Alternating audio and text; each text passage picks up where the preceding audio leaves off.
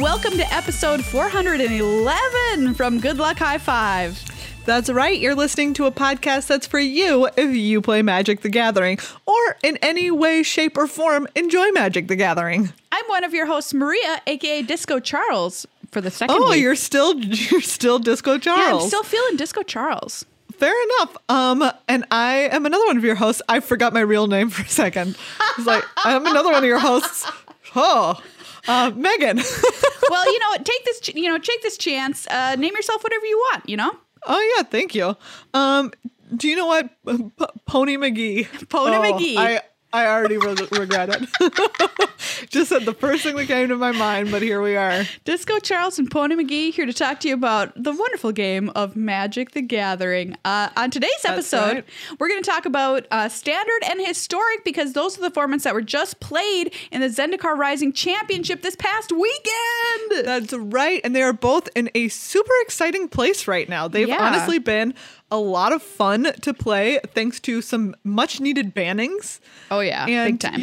Now things are really rocking and rolling over there. I'm pretty happy with them. I've been having just a blast playing some Historic recently. So we're going to go through the top decks and give you our thoughts about if you're interested in playing one, if you're trying to find one for the Historic Open this weekend. Ooh, yeah. What you should play if you want to win $2,000 cold hard cash. That's right. If you are on the fence about playing the Open, you should absolutely do it because it's such a good time. I love doing it. What a cool event. What a great addition to the Magic repertoire of events that you can play. If you're jamming Standard, we've got Standard decks as well. So there you go. Oh, that's right. I've been starting to try out some spicy Standard brews just because I was the other day. Okay, I'll talk to this. Okay, I'm getting ahead of myself. We'll talk about this when we get to it. Okay, stick a pin in it. We'll come back to it. We'll come back to it. Because first, we have to thank all of the wonderful people who are patrons. It's so Thank true. you so much. Thank you especially to Evelyn, who became a patron Monday morning. That's right. I was sitting here. We were recording the upkeep, and I'm recording my video in OBS, which has my settings for doing the stream. And I heard the sound of a Patreon subscription go off on my ears while we were recording, and I was like, "What's going on?" And it was Evelyn. So thank you so much, Evelyn. So if you would like a shout out like this one, subscribe first thing Monday morning. Wake up and think to yourself, do you know what I should do today? I should become a patron of Good Luck High Five. If you're over in the patron Discord, say hi to our new patron. Yeah. Give them a shout out. Evelyn, make sure you get on over there and say hi to everybody. So if you want to become one, super easy, patreon.com/GLHFmagic. We're also going to give you a little December incentive to become a patron this month because we've created some new Good Luck High Five merch and we're going to give our patrons 10% off. Ooh, that's right. So over on Teespring, we have a new shirt up, which is Good Luck High Five, and then a speaker broadcasting from a cat's mouth. It's so good, everybody. It's so good. It is. It's so cute. It's so cool. So head on over there, take a look at it, because as soon as you take a look at it, you're going to be like, this shirt is great. Yeah, this was inspired by a listener who asked if we were going to have holiday merch available to purchase. So if you're looking for a gift for another Good Luck High Five listener, consider one of these cool things. Honestly, even if somebody doesn't even know what the show is, I think they would like this design because it's really cool.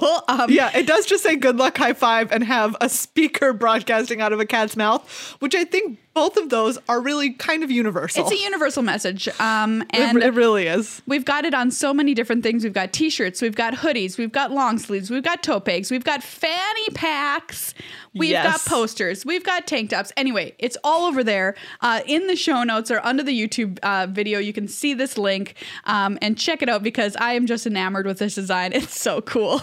It is. It's really great. Thank you as well to our sponsor, Card Kingdom, cardkingdom.com/GLHF. Another great place to do your holiday shopping for another Magic aficionado. Yes, absolutely. So one of our favorite things about Card Kingdom is their battle decks because they're really awesome gifts to give. They're only $10 and they can help your friends get into playing Magic because let's be real, what Magic player isn't constantly trying to get the rest of their friends to play Magic? I don't know one. Yep.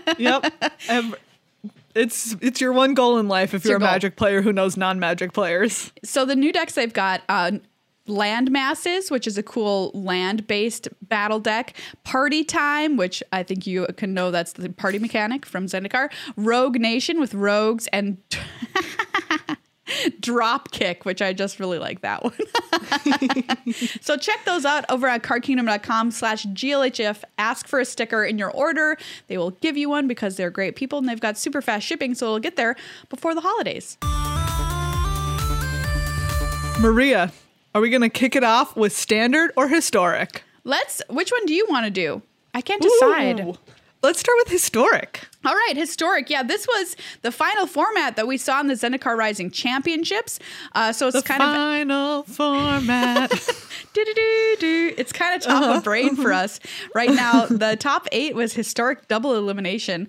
The winner, in case you didn't catch it, was Brad Barkley from Scotland. He played Azorius Control. And if you're in the country of Scotland, there's no way you could have missed it. Yep. Because as far as I can tell, everyone in Scotland who plays Magic was yelling as loud as they could about it. Accurate. The entire Magic part of the country was just on fire, wildly celebrating. enthusiastic about Brad Barkley's, his run into the top 8 and through the top 8 because did not lose a match in historic. No, he was so good with his deck all weekend. There are a few other people playing it. 9 people total. He was the only person and who they could were win. not good. Yeah, no, nobody else did good with it. Only Brad. He's got the Everyone magic touch. else on the deck he single-handedly raised the win percentage of that deck. Unbelievable. Yeah. Probably 10 points by himself. And the funniest thing is we were talking about this deck. We always get around before the tournament, have a chat, talk to our experts, and they're like, yeah, this deck is bad. You're like, no. And they still think it's bad, honestly. Yeah, exactly. Here's my question. Isn't it? Yes, right. They think, yes, it is a bad deck, but how did he win? I don't know. Start packing those. If you're in mid-range, start packing those mystical disputes, man. Yeah, that's true. Maybe it's just an easy solution to get rid of it potentially. Yeah. But congratulations to him. And I mean, look, I am always happy to see a control deck up there. I knew you would be. I am a little sad that it doesn't have my favorite friend of all time, Torrential Gearhulk. Yeah. Or Sphinx's Rev, both of which are available. I think what a testament to how powerful the format has become. Yeah. In recent years, that some of the top cards from even a couple of years ago are no longer making the cut. It's kind of unbelievable. Because everything in that historic deck, not everything, but so much in that historic deck is just from, you have Cast Out, which I guess is from Amonkhet Remastered. Yeah. You have Baffling End, which is from Ixalan, but so much of it, right, is just those cards, Sphinx's Revelation isn't powerful enough. Bizarre. Just bizarre. If you want to play Torrential Gearhulk in historic, don't worry. There is a deck for you.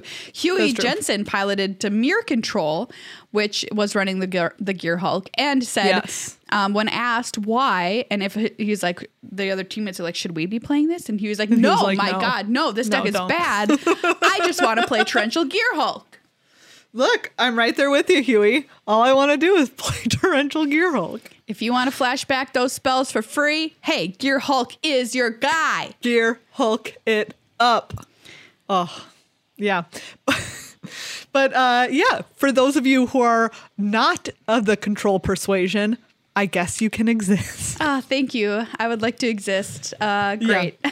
I think one of the cooler decks that we saw out there, Kenji Igashira piloted this. Simon Gertzen slightly more successfully piloted this. Colorless Ramp. Yeah, this deck is really wild. It's basically making use of all the tiny little colorless acceleration spells that exist in Historic, and then playing Forsaken Monument, which gives all of your colorless doodads. Colorless doodads. Doodads. Colorless creatures +2/+2 if you had any creatures. And also gains you life. Most importantly, I was going to say it gains you life. Yeah, the life gain is really probably why you're playing this, because every time you cast a color spell, you gain 2 life, which gets you out of a lot of tricky situations. And you've ramped up. You're probably splashing black for some removal like Languish. So you've dealt with all the little creatures, and then you cast Eugene the Spirit Dragon and you win. That's right. There's Eugene. There's also Ulamog. It has Karn the Great Creator in the main, so that you can tutor up some of the cards that are just really good against specific archetypes. Like, right, you can tutor up a Grafdigger's Cage if they're on goblins. You can tutor up a Tormod's Crypt if they're doing something with their graveyard. It's like what we call a wish sideboard, meaning whatever you need, you got it. You just go and you pluck it out of there with Karn the Great Creator. Another deck that was kind of bizarre and sort of reminds me of this. Did you see this Paradox Engine historic deck? None other than Kai Buddha was on it. What the heck was this deck's deal? It made 1 billion mana. What was this? So the thing that it's doing is that it has Emry, Lurker of the Loch, right? Right. Which you can tap to cast artifacts from your graveyard, and then Paradox Engine, which when you cast a non-creature spell, it untaps all of your non-land permanents. So basically, it like you can get something out of your graveyard with Emry, and then casting that will untap Emry. So you're like making all this mana, and you're drawing all your cards because you're using it. You're getting back Chromatic Sphere. Sure. And so you like keep drawing cards and making mana with that, and then you draw your whole deck, and then you play a Jace. So it's kind of like the newer version of the Kethis combo. Yeah, and you win by milling yourself out, thanks to Jace. Yeah, you win by milling yourself. So you play that Jace that says you win if you got no cards in your library and you go to draw a card. Great. I love it. What a weird deck. It's so weird and it's so cool. And apparently I think it was just like Yoel Larson and Kai who were on this. Yes, only those two. Yoel had convinced Kai to play this deck. Everybody else is like, I'm not touching that with a 10-foot pole because that is hot garbage. And I'm gonna check Kai's results with this really quick. I know Kai was at least 5-1, right? Like the worst that he did in the historic rounds was 5-2, which is not bad. So the first day there was 3 rounds of historic. Or 4. Yeah, and he 3-0'd. He 3-0'd, yep. And then day 2 started with round 8, and that was 4 rounds of historic. He won 2 and 2 on day 2. Okay, so he went 5-2 with the deck. Yeah, not bad at all. That's totally reasonable, right? Yeah, it is. So there's something really bizarre and weird for you. Yeah. Kai Buddha's or / Yoel Larson's Sultai Paradox Engine nonsense if you want to mill yourself out. If you want to look at that, over on we tweeted out some of them from the Magic Esports account. Great. On Saturday, you can go and see some of the stranger choices for historic that still did okay. I love it. I want a strange deck, I really do. One that didn't do well, I was so sad about this, but John Rolfe played like a blue-white and Azorius cycling deck. Yes, he played Azorius cycling. With Drakehaven to make drakes, and he did not do well with it. He did quite bad, but I wish that were not the case because wow, do I want a Drakehaven deck. Yeah, he got, looks like 3 wins with the deck. Okay, he went 3-3. That's he went 3-4. Never mind. It is a cool deck. I will say that. It's right, definitely 3-3, cool. I feel like I can justify. Yeah, for sure. But 3-4, I'm like, oh, never mind. Never mind. The most popular historic deck was either Rakdos or Jund Sacrifice, which are basically the sacrifice decks that we're used to from Standard back in the day, using the Cat Oven combo with Priest of Forgotten Gods, making you sacrifice Mayhem Devil, stealing your stuff and sacrificing it. Yeah, and the big one for green, if you're going to go Jund instead of Rakdos, is Collected Company. Yeah, play that Coco, get your tiny little creatures or your Mayhem Devil, whatever you want. Put them into play at instant speed. Then it goes back to your turn, and then you sacrifice them and whatever. And obviously, still a cool deck, still out there doing its thing, but did not make the top 8.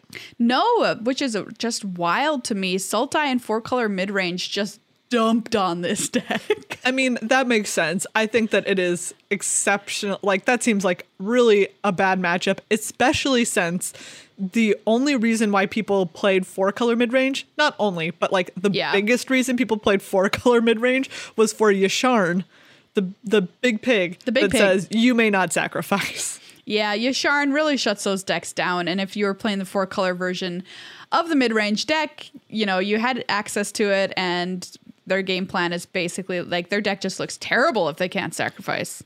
Yeah, you can see the 4-color mid-range versus Jund Sacrifice has a 66.7% win percentage. Nice. Which is just like, wow, ouch. And Sultai / 4-color midrange was well represented in the top 8, being 6 out of the 8 decks. So I think it's fair to say the players who brought either of those did it right. Yeah, that is very true. Also, Maria, I'm real sorry to tell you this fact. Oh, no. But Azorius Auras had a 30% win rate. Yeah, I know. Overall. I'm very sad about that. 12 heroes packed Azorius Auras this weekend. Playing my personal favorite deck with SRAM, Senior Edificer, Core Spirit Dancer, bunch of little auras to make your boggles big and smash, smash, smash. But nobody did very well with it. The deck list I actually played and practiced with up to the event was, why can't I think of his name off the top of my head? You know, Austin Bursavage.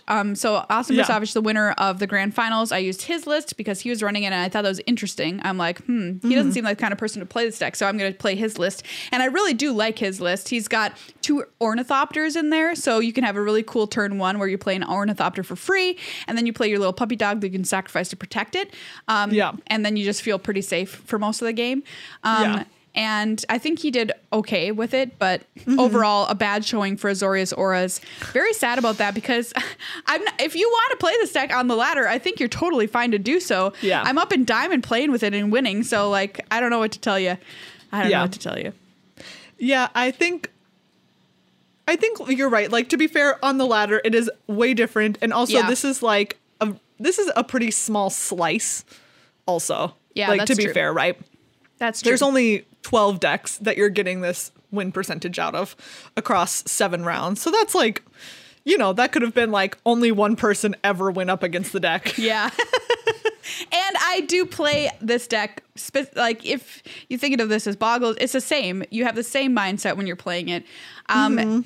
It's like you use the same lines of thought. So like I'm pretty familiar with what I want to do when I'm playing this deck. And maybe some people who brought it were like, oh, this is like a pretty linear deck and I can just play it, which definitely is not the case. So I don't know. Maybe it's just that I'm familiar with it too. And just like I play it like it's just natural to me. It's like drinking mother's milk, you know? Yeah. I mean, I was shocked you were okay with that statement. No, I'm not in retrospect. I was just kind of like, you know, it was at the tail end of like a lot of stuff. I was like, yeah.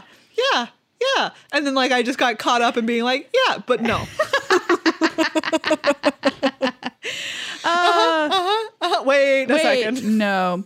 The other deck that made the finals versus Azorius Control was Goblins, piloted by Autumn Burchett. And this is kind of a deck that people, I think especially in the last couple of weeks, have been like, Goblins is dead. Absolutely. People had their funeral for it. Yeah, exactly. They were like, this is no longer, goodbye forever. I think particularly because Jund Sacrifice and Rakdos Sacrifice is a terrible matchup. Yeah, it's pretty tough. It's just really, it's pretty brutal. They have so many ways to just like ping off all your 1/1s. They're just like, I don't care. I don't care. They're all dead. I can literally incidentally kill most of your creatures. Whatever. But yeah, Autumn showing that for sure Goblins is not dead. No, far from it. And playing the deck like an absolute master, I might add, which reminded me a lot of when she won Mythic Championship #1, piloting that mono blue list. And it was just like, if you've ever wanted to see a player sit down with a deck and just have absolute mastery and control of what they're doing, watch Autumn in that tournament, played the mirror match against Reed Duke and just mopped the floor with him. That's kind of what this reminded me of, playing the Goblins list in ways. Well, first of all, there were several innovations to the list that were brand new. Oh yeah, that Herald's Horn, man. Herald's Horn, allowing you to draw more goblins and get some card advantage going in your list because she anticipated more grindy matchups. Just genius. And then playing the list like in ways that people were surprised to see her do, and then coming out on top because of it. And just watching them like run rampant over the Sultai mid-range decks. Oh, so good. Right. So just good. Like completely stomped them all through that top 8. Like every match up until Autumn played Brad in like the upper finals. Yeah. Right, was just like against mid-range and was just like crush, and then like fall into the lower bracket once they lost to Brad the first time. Yeah. But then just like not even just being like, okay, Andrea Mengucci, like great player, but Sultai mid-range or 4-color mid-range, just like crush it. Just be like, whatever. It was an absolute dream probably for Autumn to see this top 8 with so many Sultai / 4-color mid-range decks, just being like, oh, what a beautiful feast has been laid out before me. Exactly. I mean, that being said, like that Azorius control matchup was brutal. Oh no, I don't like, know that was what. Just like, and how many iterations that match is played out. Does Goblins win? I don't. So few. It's like, gotta be so few. I think. Most minimal percentage. Yeah. It's a terrible matchup. I feel like even the fact that like Autumn got a game win in each of the 3 matches against Azorius control is just like a testament to their skill in piloting the deck. Because wait, there is only 2 matches. I mean, but in the upper finals also. Oh, you mean the upper finals? So yes, absolutely. Yeah, like in that one and in both of the championship matches, just like even just eking out 1 game win. Oh yeah. In that scenario where it's just like the worst matchup. Like if you watch this footage, I was talking to Megan about this, you will see Autumn just sitting there kind of rocking in their chair, like, talking to themselves, like, what could they have? Okay, if I do this, like, I know that feeling deep in my soul. Yes. That is me playing against control decks, being like, is there any chance I have to win here, and just being destroyed when they have it or whatever, you know? And this was just like one of the most brutal moments of the whole thing, and I think it was in the very last game of the whole tournament, was like they had a window, just like this tiny window to draw a Muxus because Barclay was tapped out for once, right, to try and remove everything. I think he had just Wrath of Godded or something and is like tapped out, and it's like, oh, if Autumn draws a Muxus here, like she can win. And like literally draws for turn and cracks 2 Mind Stones, none of them. And then like, right, it goes back to Barclay's turn. He plays Teferi. I mean, look, I love 5 mana Teferi, but even I was mad. I can't believe you made that sound after Teferi. I know. And then like has Disdainful Stroke open after that. And then Autumn draws the Muxus. No! And it was just like the most brutal moment of all time. It was just like so 1 brutal. Card farther in, and if they had literally drawn it 1 turn earlier, like they likely win that game in that match. And then that would have forced a match number 3. But like that was such like a moment of just like, oh my God. It would have been one of the top Magic moments probably of all time. At least up there in the top 10, I would say, if Autumn had drawn that Muxus. It wouldn't have won the series, but it would have at least forced a match 3. Yeah, a match 3. But I mean, like, just stellar play from both players. Oh yeah, absolutely. Really excellent. And if you're a Goblins person, if that sounds like up your alley, it is not dead. Nope. Goblins is dead. Long live Goblins. You can get out there and still pilot it. And if you're looking for some pointers, like, just go watch Autumn pilot the deck. Yeah, 100%. It's wild. And I've got to say, like, we've been gushing about this, but making the right deck choice on the weekend is not something that's easy. And it's something I pointed out when I was like, I think Autumn can win this, because Autumn has come with the correct deck a few times now. One that basically everybody else in the field was like, no way. Especially this time, people coming in were like, Goblins, are you crazy? Like, what's wrong with you? And then it was completely the right choice. It's so good. And like they were ahead of the curve too with bringing Gruul Adventures a little while back. Mm-hmm. Yep. At those season grand finals is what I'm thinking of. Absolutely. Anyways. Yeah. Anyway, Great stuff. That's historic. There's tons of cool decks to try out. I personally recommend Azorius Auras. That's my Maria's hat tip recommendation. And I've been having a good time playing it too. It is a fun it's super fun. deck. It's super fun. I love drawing those cards. You gotta love drawing cards, and that's what the deck gives you. You can draw I a bunch really of cards. do love drawing cards. I was actually talking to Day 9 before the show, and I'm not really throwing him under the bus because you can watch his stream and see this, but he was like, Maria, how are you winning with Azorius Auras? I don't understand. I put on my creature and they just always kill it. And you're like, I don't know how to tell you that you're doing this wrong. I was like, there's something you're doing incorrectly here. Let's walk you through it. Let's talk about this. Shall we talk about Standard? Yes, let us. Okay, let us talk about Standard. So I've been loving Historic so much that I actually haven't been playing a lot of Standard recently, but there are some sweet decks here too. Yeah, and do you know what? I was just feeling it because I had been playing Historic. I'd been playing this Auras deck, having a very good time. But I was like, I feel like it's time for a mix-up. And like none of the other stuff in Historic at the time was sort of like something that I felt really pulled to play. Sure. And I was like, let's go check out, like what's going on in Standard. So I tried out Mono Green Food. Tons of fun. Super fun. Really great time. You seem like somebody who would love to play with the card Wicked Wolf. Yes, like Wicked Wolf, great time, Feasting Troll King, what a wild ride. I'm so mad about Feasting Troll King. That thing can come back from the graveyard, whatever. Oh yeah, like not even, like no problem. It just comes, you sacrifice some food, whatever. You sacrifice some food, also get 3 activations off Trail of Crumbs. Gross. And like bring back your 7/6 and draw 3 permanents. You're like, great. Party Town, USA. Mono Green Food had 32 players representing it, which was 17% of the field, the second most played deck in the tournament. I don't believe it had a very good win rate, if I'm remembering correctly. True. I'm trying to remember. I don't. Let's take a look. I know like Gabe Nassif was on it. Yeah, Gabe Nassif was playing at 52.2%. And obviously did quite well. So like, not That's great. All right. That's all right. It's actually pretty up there. Compared to the only other ones stuff. above it are Esper Doom Foretold and Gruul Aggro. Oh, okay. All right. So it did fine. Yeah, exactly. So Mono Green Food is something that you like want to snack on. Yeah. If you're looking for a tasty snack, not too bad. You can play some Mono Green Food. Yeah, but so I like tried that and I was like, oh, this is a good time. But like what else is out there? And so I just took a look at, a little while back, they started posting if you get 6 wins or more in a row and you're at Diamond or Mythic, then they post your deck list on magic.gg. And I was like, well, let's just go through some of those and like see what's happening. Wow.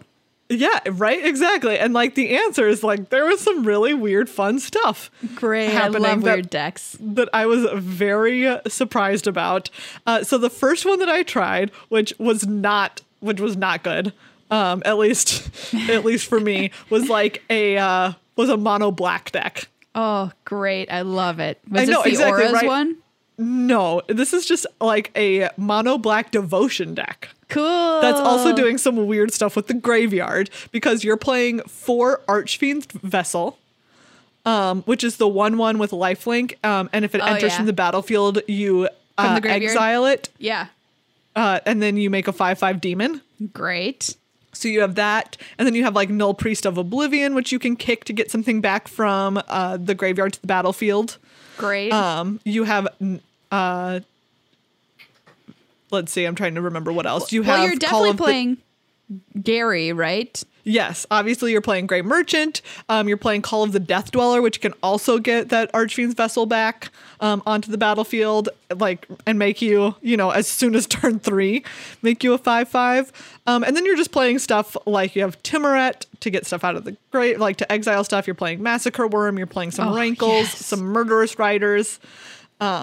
So it's like you're playing, Maria, you would love this. You're playing Vito, Thorn of the Dusk Rose. Yes, Meg, I played this deck. I played this when I was lower on the ladder. I loved every single solitary second of it. What I didn't love is that it fails to be competitive higher up. But if you're like, I don't care about that, this deck is super fun. This deck is very fun. Like you mentioned, though, I was high enough up on the ladder when I was playing this that I was like, this is quite bad. Yeah. If people are playing real decks, it will be quite bad. But it is a party and a half. It was a really good time. Yeah, if you're just matching, like playing versus your friends, or you like are lower on the ladder or whatever, have a great time with this deck while you can, because it's super fun. I love Vito. Vito is like one of my all times for sure. Such a good time. And then the other very weird deck that I played was a deck built around Draw 2. Okay. And a Stormwing Entity. Oh, cool. And hold on, let me just try. Okay, yeah. So you're playing a bunch of spells, right? You have like Ops, you have Deliberates, you have Shock, you have Spike Field Hazard. And so you have all these cheap spells, and you're trying to play a Stormwing Entity on turn 3.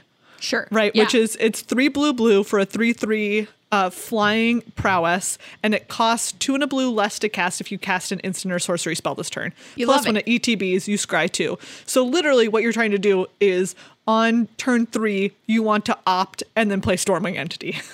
I've also tried this deck out. It's so fun. Yeah. And then you also have 3 Crash Through, which I forgot about. So 3 Crash Through is like 1 red mana. So you have all these ways to just like literally the only thing you're trying to do is cheat a Stormwing Entity out on turn 3 and then go to town. But you're also playing 4 Sprite Dragon. Yes. Which people literally kill immediately. I've never once in my life attacked with a Sprite Dragon in this deck. You can't let it live. Actually never happened, and I've cast many of them, and they're like, it's like immediately, like you play it and they're like, that's dead. That's dead. That's dying. Rip. And you're like, okay, rip this guy. You have 4 Magmatic Channeler, which is the one that becomes a 4/4 if you have 4 or more instant or sorcery cards in your graveyard. Plus, if you're drawing a bunch of lands later on, it helps you with that because you can discard a card to exile the top 2 cards of your library, and then you can pick one of them to play that turn. And so it has the Royal Scions. This deck is just like, again, it's not wildly competitive. It is more competitive than the mono black one. But it's just a really good time. Yeah, if you want to check out these decks or try them out for yourself, we're going to put links to them in the show notes because both of these decks are just a party and a half. Just let me know if you ever get to actually attack with a Sprite Dragon. Yeah. I just want to know, like, does it happen? Has it ever in the history of Magic the Gathering? Yeah. Although it is nice because you play that on 2 and they're like, I'm going to kill that right now before it gets big. And you're like, okay. But then next turn you play a Stormwing Entity and they're like, oh. They're like, oh, well. You're like, I shouldn't have done that yet. There is also a really cool new version of the of a mutate deck. Ooh, that's excellent. Out here. Excellent. Yeah, it's a Sultai mutate deck that I haven't tried out yet, but it does look really spicy, and I'm definitely going to try it. Ooh, what is its what's its deal? What's its deal? Just normal mutate shenanigans? It is normal mutate shenanigans. It has 4 of the Polywog symbiote, which makes mutate cost 1 less, and it lets you draw a card and then discard when you mutate. Great. Migratory Greathorn to ramp, obviously. Dreamtail Heron to draw cards. Pouncing Shore Shark. Trumpeting Gnar. It has some other stuff like Chittering Harvester, which is whenever this creature mutates, each opponent sacrifices a creature. Okay. Obviously, it has the Auspicious Starix. Yep. And then rather than mutate decks used to have like the big dragon guy sometimes. Yeah. Whose name I'm forgetting. Oh, I can't think of it. It sounds like Ikoria. Yeah. Aluna, right? Oh yeah, Aluna, yes. This one instead plays Brokos, Apex of Forever. Oh, Brokos, get broke. Yeah. 2 get broccolied. 2 black, green, blue trample. You may cast it from your graveyard using its mutate ability. Hey, this deck sounds right up my alley. I'll give it a try. I don't care if I lose. It sounds fun. It does sound fun, and it has, like, of all things, it randomly has Scute Swarm. Yeah, get Scute Swarm. I mean, you're making so much mana. Exactly. And also, like, my question is, I don't know what the interaction is between its landfall ability and if it's mutated on top of, because it still has landfall, right? Yeah. But if you put a Great Horn on top of it, when it makes a token that's a copy of Scute Swarm, is it a migratory Great Horn? Does it say it makes a copy? What does Scute Swarm say? Make a copy of Scute Swarm? Oh, it does. So it's probably just a Scute Swarm. It's probably just a Scute Swarm. Okay. That would have been way spicy. That would have been really cool. But anyways, I think that this is like next on my list as I'm kind of making my way through what are the really spicy decks out there in Standard that are in theory like winning, right? Because these are from the winning decks. I don't know how someone was winning in Diamond with that mono black pile. And six times in a row. Yeah, exactly. Like 6 times in a row. Don't know what they did. But good for them. As far as the metagame from the championships, a lot of the decks are ones you would expect. The most popular one was Gruul Adventures, which has, as you know, been a top deck for a long time, followed by Mono Green Food, followed by Dimir Rogues, which has undergone several different mutations over its life as a deck, which is my favorite out of this bunch to play. So that's my favorite competitive list right now. Then Temur Adventures, which I feel like is a bit of a misnomer. I mean, I would call it like... It's like Temur Obosh. Temur Obosh, yeah. Temur Genesis Ultimatum. You're ramping and comboing and making sure you can play Genesis Ultimatum. Yeah. Yeah, exactly. Oh, Maria, I can't believe we talked about Historic. Yeah. And we did not talk about 9 Lives. Oh yeah, I wanted to talk about it for sure. Okay. That's our biggest mistake of all time. All right, let's correct that right now. Yes, Grzegor Kowalski brought to Historic a 9 Lives deck, and he didn't make it past day 1, but he did go 2-1 in Historic, so it wasn't because of his Historic record. He didn't like 0-3. No, he was playing a 9 Lives deck that has a combo with you play 9 Lives, you play Solemnity, which doesn't let counters be put on anything. And so that means counters can't be put on 9 Lives. So 9 Lives works that if something would deal damage to you, you prevent that damage and you put a counter on 9 Lives. If it has 9 counters on it, you exile it. And when it's exiled, you lose the game. Yeah. But Solemnity says you can't put counters on anything. So 9 Lives is just like, you can't deal me damage? It just always prevents damage and it never puts counters on it. And then you play like, you have Gideon's Intervention, which lets you just name a card. So you can, whatever you're playing against, if you're worried that they might have, I don't know, like a Maelstrom Pulse, you can just like play Gideon's Intervention, naming Maelstrom Pulse, and they're just done forever. Naming Assassin's Trophy in some instances, like, well, you can't destroy my enchantments. And like you can just watch Gregor Kowalski break Reed Duke's heart on stream. You literally see the moment when Reed Duke, the heart just cracks right down the middle.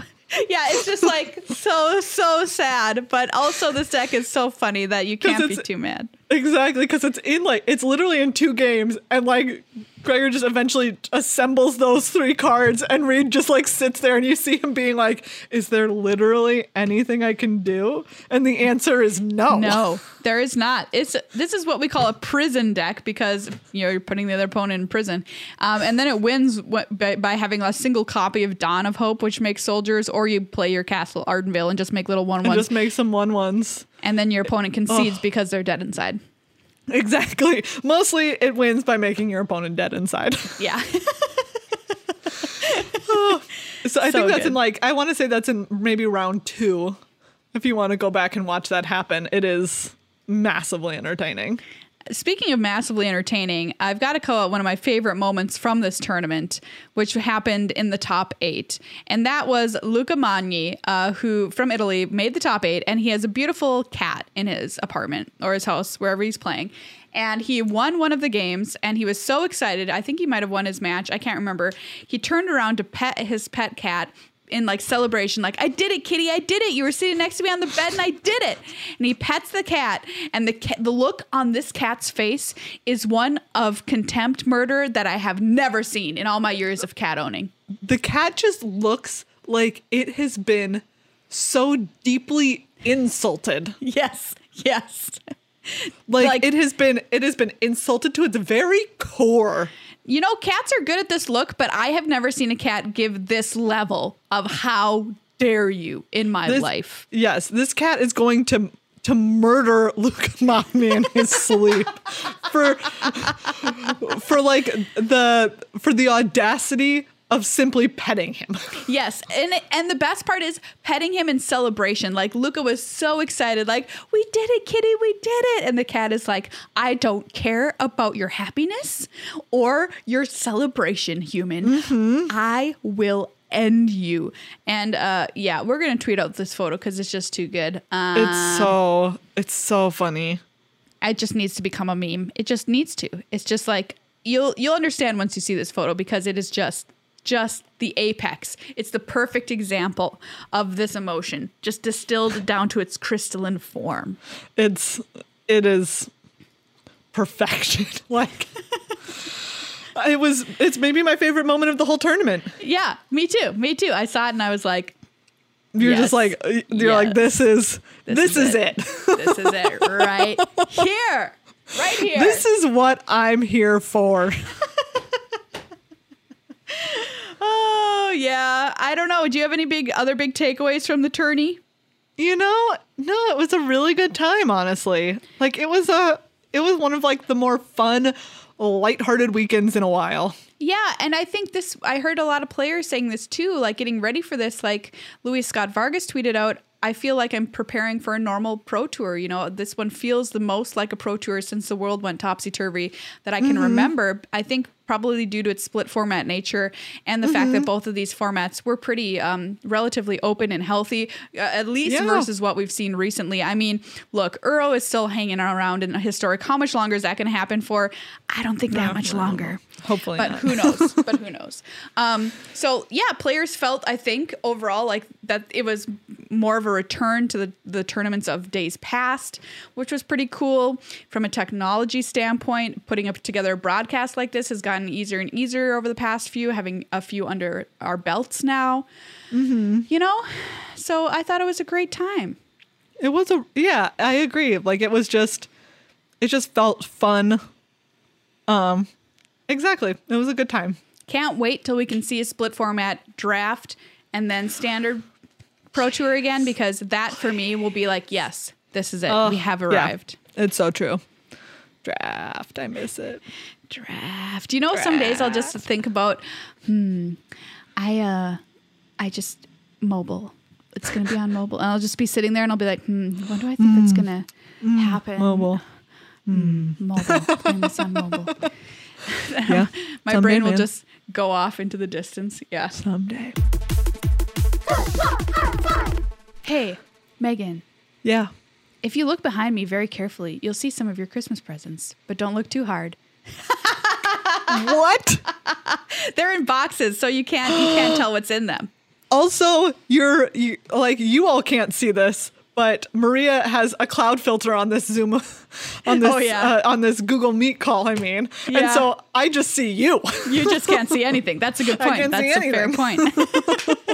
What I was gonna say is like, you know, if you're like, oh, I've got to still get presents for somebody for the holidays, we have a fantastic sponsor, not only Karkina but also Ultra Pro, and they have got everything for that hard to buy for Magic player in your life. Yes, because they take all of the amazing art that is in like the new secret layers. Like it's so incredible, and you have it on a playmat. You can just like, why look at it just on a little card when you could have it laid out before you in all of its glory? Ultra Pro just tweeted the other day they have got the Good Boy collection, which is a bunch of pupper playmats, which is really, really, really cool. Like you can have the majestic pupper with the cape. I forget the name of that dog, but it's really great. You can have the little pup that you sacrifice in Azorius Auras on a playmat. They've also got the Doge meme dog on a playmat. Wow, good game. Please draw cards. So pro. You know, like what I'm saying is we are like running the gamut here of playmats and art. Anything from silly to really, really gorgeous and beautiful. They have the new squirrel secret lair art on a playmat, which is just great. And if you're like, my friend already has too many playmats, what about relic tokens? They've got really cool relic tokens which you can crack open and use as life counters or whatever you want, tokens in a game. And they've got like foil ones or normal ones. Anyway, they've got like just everything. They do, in fact, have actually everything. Well, everybody, that's this episode of Good Luck High Five. Thank you so much once again for spending your week with us. We know that you have limited hours in your life, and you know you chose to put one of them in our hands, and we're so thankful for that. Which sounds pretty dark. You put your life in our hands for an hour. You know, but that is technically what you did, and we like that's really cool. In the same way that you put your life in a bus driver's hands, in the same way you put your life in an airline pilot's hands, in the same way you put your life in a doctor's hands, you put your life in our hands. And we really appreciate that trust. We so do. And we would love to hear more little sounds of people becoming patrons in our ears as we record on Mondays. So go over to patreon.com/GLHFmagic. Become a patron at any dollar amount. You're a member of the family. $5 gets you into our super cool Discord and gets you a sticker. Lots of other cool rewards. And that 10% discount code is going up today for patrons. So if you want to buy our cool new cat speaker mouth t-shirts or fanny packs, whatever gear, becoming a patron gets you 10% off. And if you want just normal costs, that's fine too. The link is in the show notes. I just love this design from a comic book artist friend I know. It's just glorious. It's really great. And what a great way to show off that you listen through your cat's mouth. You know, it's a great audio Everyone feature. should know. Yeah. You know, and thank you as well to our wonderful sponsors, Card Kingdom and Ultra Pro. Just really great members of the community that we're so happy to be affiliated with. Oh, yes, 100%. Fabulous companies. We thank them for their support. Thanks for listening, everybody. I am. Oh, wait, what were you going to say? I don't know. I'm just wearing a dinosaur dress, you know? Yeah, it's really great. Dinos. Mine has stars and tigers. Oh, yeah. Megan's wearing a really cool pattern today. I love that one. I love that one. There's that guy. Oh, rainbow tiger. It's a tiger puking rainbows. It's just excellent. It is a tiger puking rainbows. All right. Until next week, everybody, you know, stay safe and only put your life in the hands of people you trust.